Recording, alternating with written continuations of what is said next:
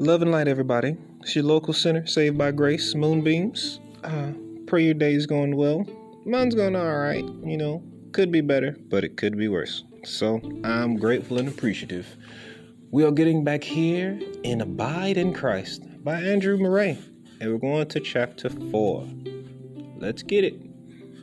Abide in Christ. As the branch in the vine. I am the vine, ye are the branches. The book of John. It was in connection with the parable of the vine that our Lord first used the expression, abide in me. That parable, so simple and yet so rich in its teachings, gives us the best and most complete illustration of the meaning of our Lord's command, and the union to which he invites us. The parable teaches us the nature of that union.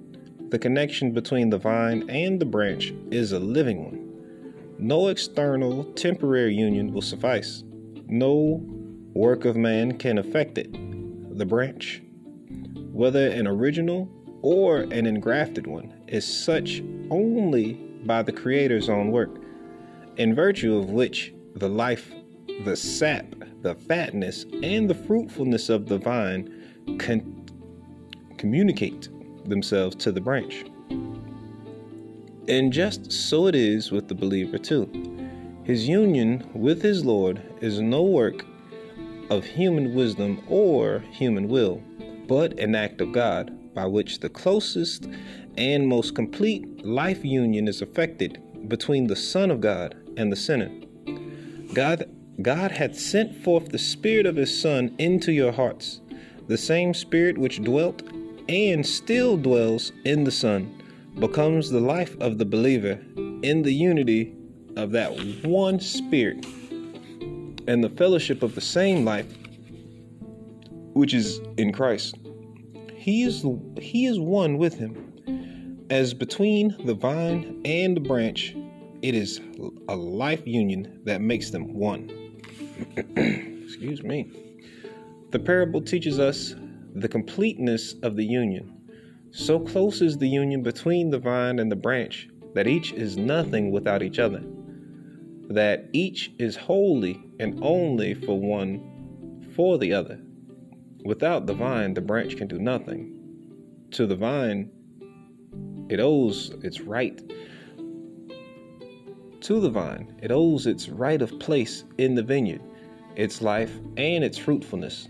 And so the Lord says, without me, ye can do nothing. The believer can each day believe a pleasing to God. The believer can each day be pleasing to God only in that which he does through the power of Christ dwelling in him. The daily inflowing of the life sap of the Holy Spirit is the only power to bring forth fruit.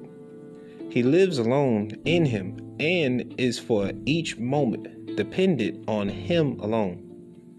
Without the branch, the vine can also do nothing. A vine without a branch can bear no fruit. No less indispensable than the vine to the branch is the branch to the vine. Such is the wonderful condescension of the grace of Jesus, that just as his people are dependent on him, he has made himself dependent on them. Without his disciples, he cannot dispense his blessing to the world. He cannot offer sinners the grapes of the heavenly Canaan. Marvel not, it is not his own appointment, and this is the high honor to which he has called his redeemed ones, that as indispensable as he is to them in heaven, that from him their fruit may be found, so indispensable are they to him on earth, that through them his fruit may be found. Believers, meditate on this until your soul bows to worship in presence of the mystery of the perfect union between Christ and the believers. Whew, y'all, I'm sorry about that. I was struggling to get through that little spot right there. Thank you for sticking with me, if you did. There's more. As neither vine nor branch is anything without the other, so is neither anything except for the other. All the vine possesses belongs to the branches. The vine does not gather from the soil its fatness and its sweetness for itself. All it has is at the disposal of the branches. As it is the parent, so it is the servant of the branches. In Jesus, to whom we owe our life, how completely does he give himself to us, for us, and to us? The glory thou gavest me, I have given them. He believeth in me, the works that I do shall he also do, and greater works shall he do. All his fullness and all his riches are for thee, O believer. For the vine does not live for itself, keeps nothing for itself, but exists only for the branches. All that Jesus is in heaven, he is for us. He has no interest there separate from ours. As our representative, he stands before the Father. And all the branch possesses belongs to the vine. The branch does not exist for itself, but to bear fruit that can proclaim the excellence of the vine. It has no reason of existence except to be of service to the vine, glorious image of the calling of the believer, and the entireness of his consecration to the service of his Lord. As Jesus gives himself so wholly over to him, he feels himself urged to be wholly his Lord's. Every power of his being, every moment of his life, every thought and feeling belong to Jesus, that from him and for him he may bring forth fruit, as he realizes what the vine is to the branch, and what the branch is meant to be to the vine. He feels that he has but one thing to do, to think of, and to live for, and that is the will, the glory, the work, the kingdom of his blessed Lord, the bringing forth of the fruit to the glory of his name. Excuse me. The parable teaches us the object of the union. The branches are for the fruit, and fruit alone. Every branch that beareth not fruit, he taketh away. The branch needs leaves for the maintenance of its own life and the perfection of its fruit. The fruit itself it bears to give away to those around. As the believer enters into his calling as a branch, he sees that he has to forget himself and to live entirely for his fellow men, to love them, to seek for them, and to save them. Jesus came. For this, every branch on the vine has to live as much as the vine itself. It is for fruit, much fruit, that the Father has made us one with Jesus. Wondrous parable of the vine, unveiling the mysteries of the divine love, of the heavenly life, of the world of the Spirit. How little have I understood thee, Jesus, the living vine in heaven, and I the living branch on earth. How little have I understood how great my need, but also how perfect my claim to all his fullness. How little understanding, how great his need, but also how perfect his claim to my emptiness. Let me, in its beautiful light, study the wondrous union between Jesus and his people until it becomes to me the guide into full communion with my beloved Lord. Let me listen and believe until my whole being cries out, Jesus is indeed to me the true vine, bearing me, nourishing me, supplying me, using me, and filling me to the full to make me bring forth fruit abundantly. Then shall I not fear to say, I am indeed a branch of Jesus, the true vine abiding in him, resting on him, waiting for him, serving him, and living only, that through me, too, he may show forth the riches of his grace and give his fruit to a perishing world. That is something indeed right there. We have to learn and remember that everything that we're supposed to do after salvation, after we come out from the world, it's not from our own strength. It's from the Spirit of the Lord working through us.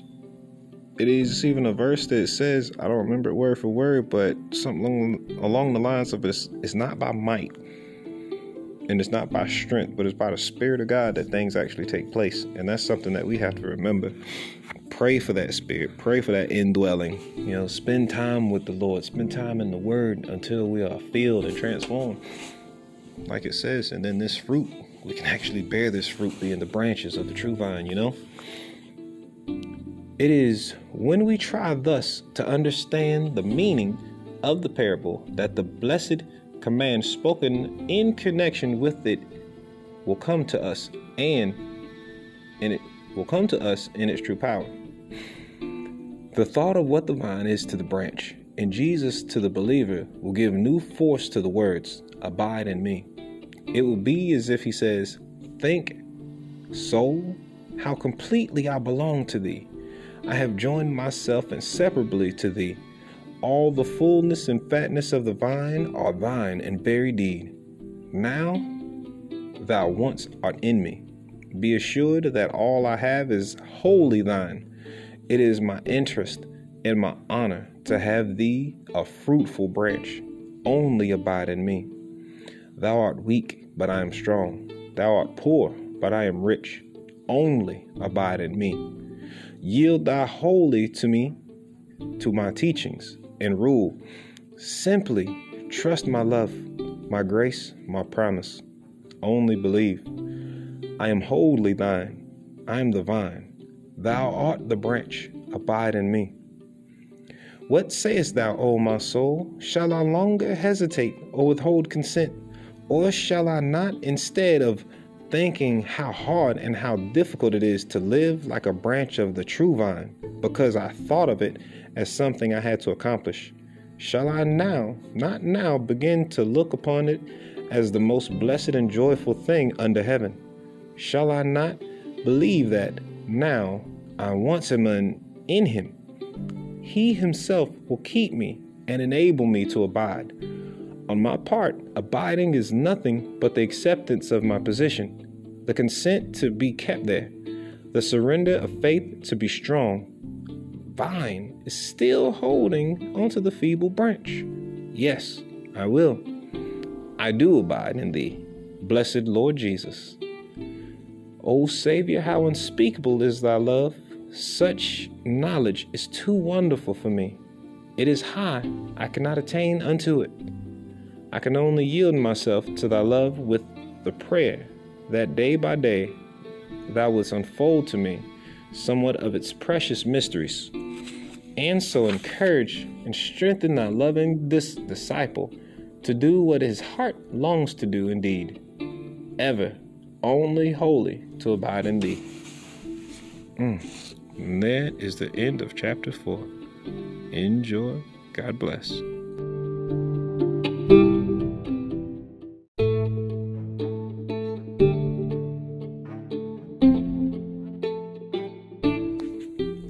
As always, thank you for the fellowship. I hope you enjoyed. I enjoyed having you. Please stay tuned for the next chapter of Abide in Christ. As always, again, I love you, and so does Jesus. Peace.